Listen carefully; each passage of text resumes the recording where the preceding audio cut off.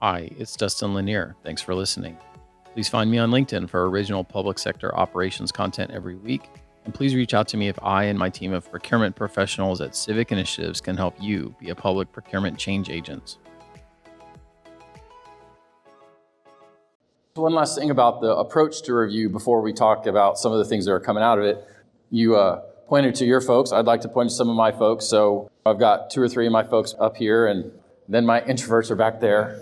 So not all of the people in this room are former procurement professionals. We work well as a team, and I think one of the reasons we do these kind of projects with certified procurement people is I think it helps reduce that cultural resistance of your shop to hearing that we might have something new. Because if it was just a recent MBA grad from Pepperdine telling you how to run your procurement shop, then you might not be able to hear it. No. So I think that it's very important to have people who have done the work. No, it is. I have to say, to supplement what Dustin just said, there are consultants out there. Civic Initiatives is not the only one that provides this type of support for procurement operations.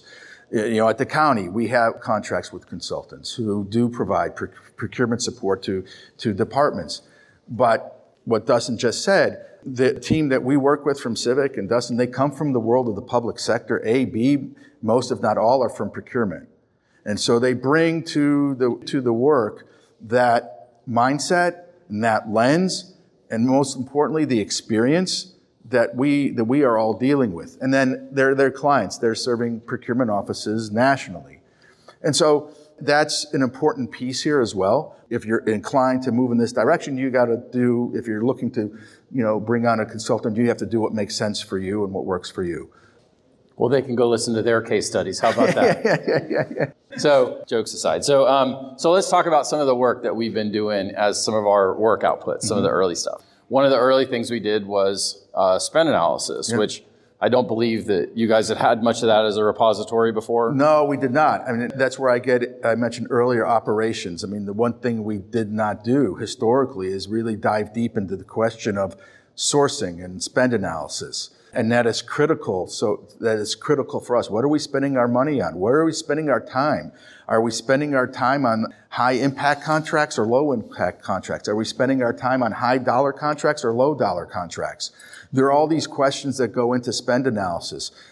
Do we have 4 contracts that provide the same widget? Do we have 4 contracts that provide the same services? How are we spending our money and on what?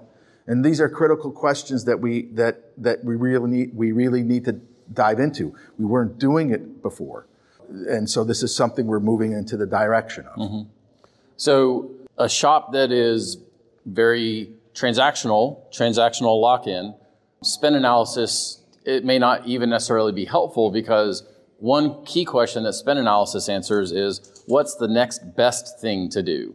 And if you're in a very transactional shop, the answer is, what's the oldest thing on my desk? Because that's what I'm going to get yelled at. But spend analysis helps you say, what's our strategy in some of these different categories? And where should we have different strategy? So a couple of examples I use all the time. If we do analysis and we see that we have a lot of food spend that's not associated with one of our master contracts, and then we look it up and it's catering services, and we're doing that 3 phone calls for catering services X number of times a month, then why don't we create a new contract for catering services and be able to get that as spend under management? And sometimes procurement gets into a artifact of the elders problem. We were in an analysis in a different place, and we were suggesting setting up a master contract for survey services. And they said, well, we don't do that here. And then I pointed to the disaster recovery debris cleaning contract set. Well, we do this here, right? Yeah. And it's legal, yes. And we could issue task orders against this, right? Well, then why can't we do it over there? And sometimes if procurement is in a place where they're not thinking about creating and initiating the creation of master contracts, but instead only responding to the requests of the departments, then they're missing the opportunity to create machines. So I know that you are working to use that kind of spend analysis towards a group that's going to try to be able to help with more strategic sourcing. No, absolutely. Through the work of Civic, one of the things that they recommended for us in terms of transformation is creating a unit in procurement I mentioned earlier called operations that dives into these questions of strategic sourcing, spend analysis, et cetera. And that's something we never had before in the Office of the Chief Procurement Officer. Dedicated team just to that. Usually these type of questions would be handled on an ad hoc basis, and when we can find some time in our limited bandwidth to deal with them. They're important, and the operations piece, as I call it, is a critical aspect of what we do. But if your operation is like mine and you have limited bandwidth and heavy workloads, then our ability to actually attack that whole topic on a daily basis and give it the attention it needs is quite limited. And so, again, the recommendation was create a separate standalone unit that can look into these questions. That's critical. Because now that we created that unit and we're in the process of beginning to staffing it, we're going to have the time now to look at these critical issues on a daily basis. It's very, very important. And also the spend analysis is key. I mean, another reason, at the end of the day, we have to make sure we're being efficient with the taxpayers' dollars, right? Mm-hmm. And so spend analysis will help us stretch the taxpayer dollars even farther. One last thing on spend analysis. I was talking to somebody here in the week where they talked about a new e-procurement system was going to let them do spend analysis. So one thing I just want to say generally as somebody who sees a lot of these tools is e-procurement will eventually get you to spend analysis, but a lot of data has to spool through that system before you can do analysis on it. So don't wait for perfect to begin doing it now. There are ways to do spend analysis even with imperfect data.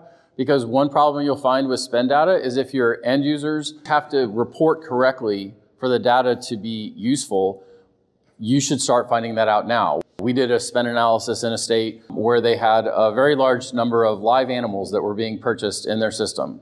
Because live animals was the first code in the dropdown. So when the end users don't think that it matters, that you're not using it, then why should they spend the time to do it correctly? So you need to be working on spend analysis and not wait for perfect to begin. So let's talk about, you started talking about procurement manuals and so forth, and you mentioned, procurement manuals that are basically restatement of code are not necessarily useful. We find that good procurement manuals should be actually kind of a relationship document about what do we do in central procurement, what do you do in departments, and how do we do it together for the people that we serve. So things like roles and responsibilities, who does what? What does it mean to begin the procurement process? A lot of times when our end users think procurement is slow, it's like, well, you gave us 5 bullet points on a cocktail napkin. We haven't begun because you haven't given me what I need to begin. So good procurement manuals should then contemplate themselves through forms and templates and then contemplate themselves through training. So there's a whole arc. So talk about your vision. Yeah, no, absolutely. One common feedback we get from departments is that they don't understand our process. So that feeds into a lot of questions and comments and concerns. And so with a revised procurement manual and revised forms that would help address that feedback from departments. Because now with the procurement manual that will be instructional rather than just a restatement, and also one that includes all the forms and walks people through the forms, we will better inform the departments that we serve about how we do things and why we do things. And that will then inform them, and they'll get a better idea of what to do the next time they have a procurement request. And regarding our procurement manual too, it's not just one manual. Because our operation is so big, one of the things that Civic is working with us too on is developing for the first time a procurement for our IT procurement. Our IT procurement is vast too. It's really big. And it has its nuances regarding the procurement process. And so with Civic, we formed a working group, procurement and our Bureau of Technology, to dive into the IT procurement process. And then through that working group, and we've done process mapping and flow charts, et cetera, the end point is going to be for the first time for the county to release an IT procurement manual that will work in tandem with the larger procurement manual. But these are things that Civic are providing for us. They've done this sort of work before, so they bring that insight and the resources to us to get it done. The IT procurement manual is important because it's a big part of our operation. Almost every department and bureau has an or uses IT, and it's important to explain to everybody how the IT operation works as well. The more that we can get our operation onto paper and explain to people what we do, how we do it, why we do it, the better off we will be, the more efficient the operation will be, and hopefully the more informed our clients will be, and hopefully in that process then the fewer complaints will come in about procurement.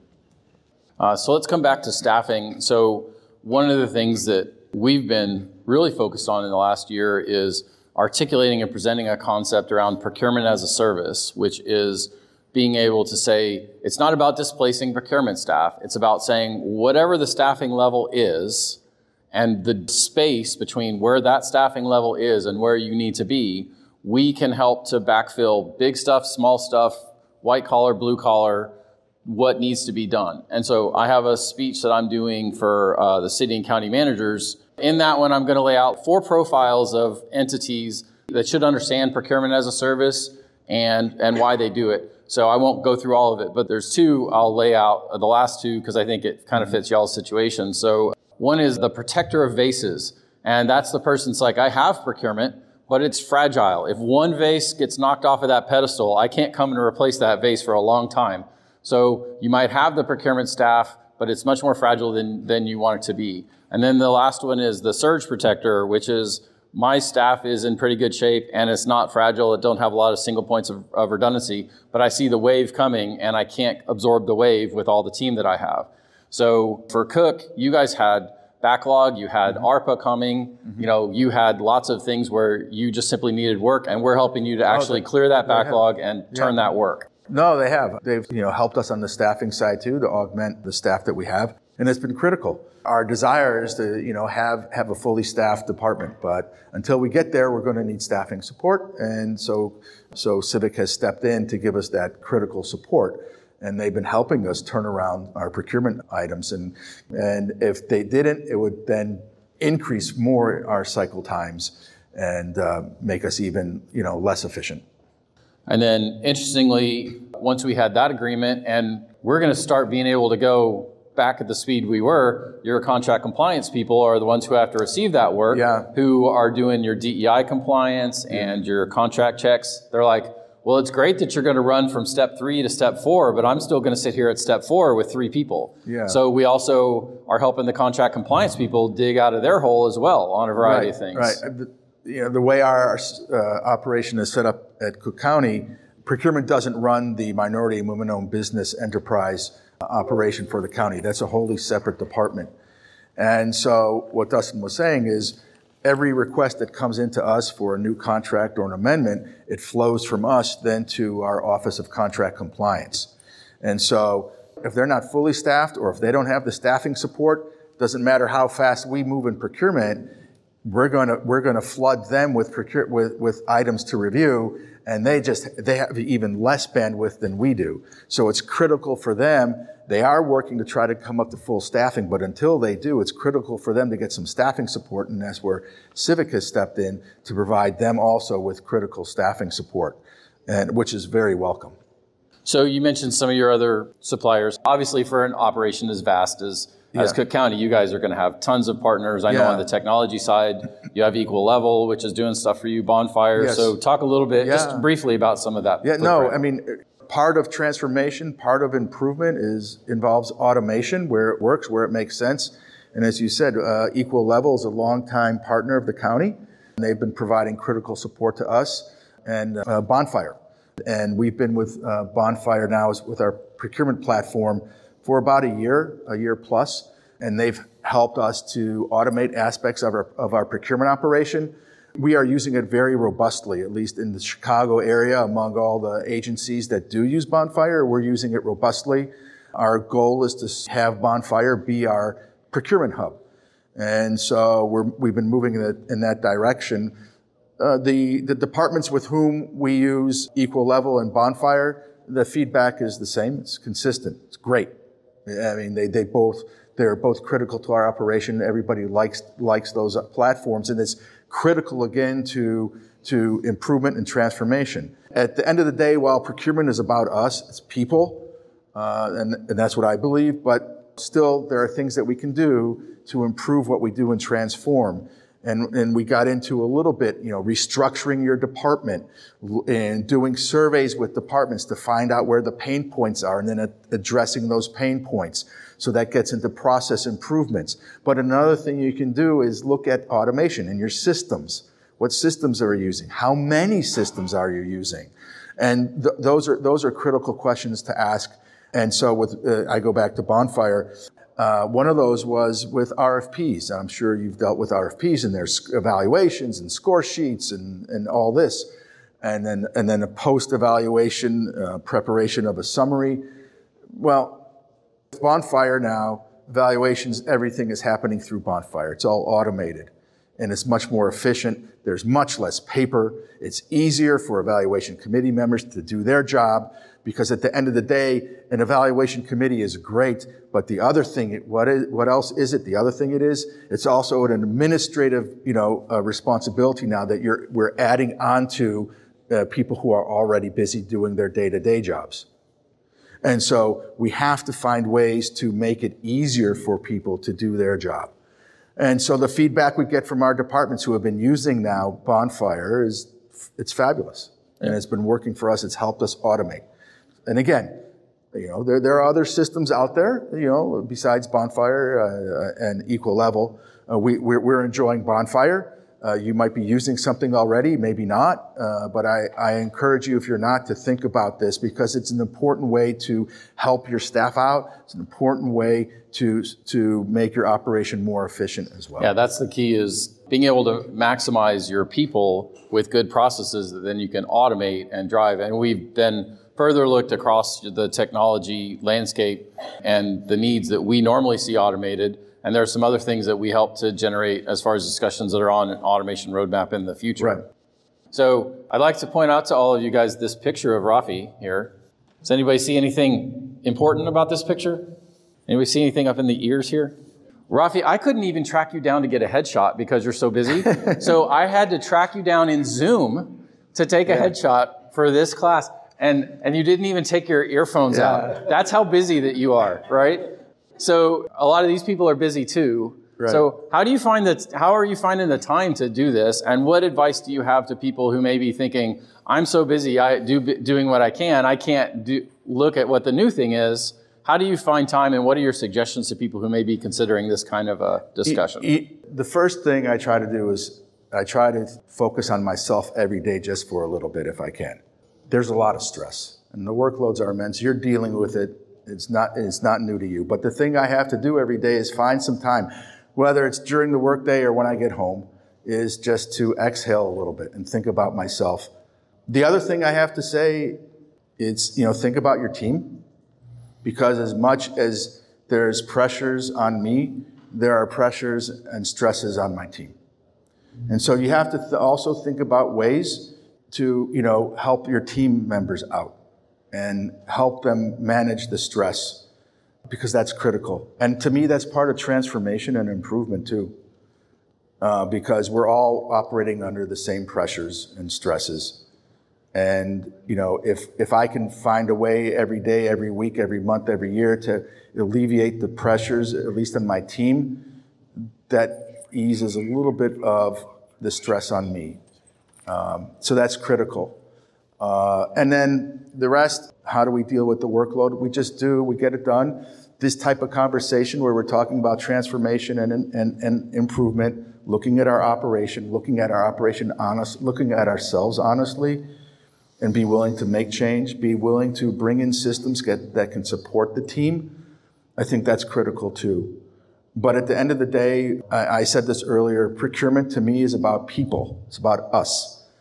I thought your thing about the team was great. One of the analogies we use sometimes in assessments is there's all this sand that has to move from one side of the yard to the other, and we're packing the sand in the sandbags and we're having the staff move it. And there's a bulldozer over there and nobody knows how to use it, and we don't have the instruction manual, and it feels very inefficient to go and create and make the machine start working because, man, this sand's got to move. Yeah. But then if we could just get the bulldozer going, then we'd be so much more efficient on our team. And if we create inefficiency or relieve inefficiency to our staff, especially in an era where people have choices. We can't push our inefficiency to our staff to consume. So it's required for leaders to think about the system that they're putting their people into. That's critical. And the other point too is we can't control the workflow. You know, as much as we're talking about transformation, innovation, and we're bringing in systems, bonfire equal level, et cetera, at the end of the day, that doesn't control the workflow. There is no wall that we can construct. There is no spigot whose knob we can turn off the flow. The flow is constant. It's every day. So the only thing we can do is look at our operation, look at how we can improve it, make it efficient, and think about ways to ease the stress and the burdens on our team. That's going to be critical.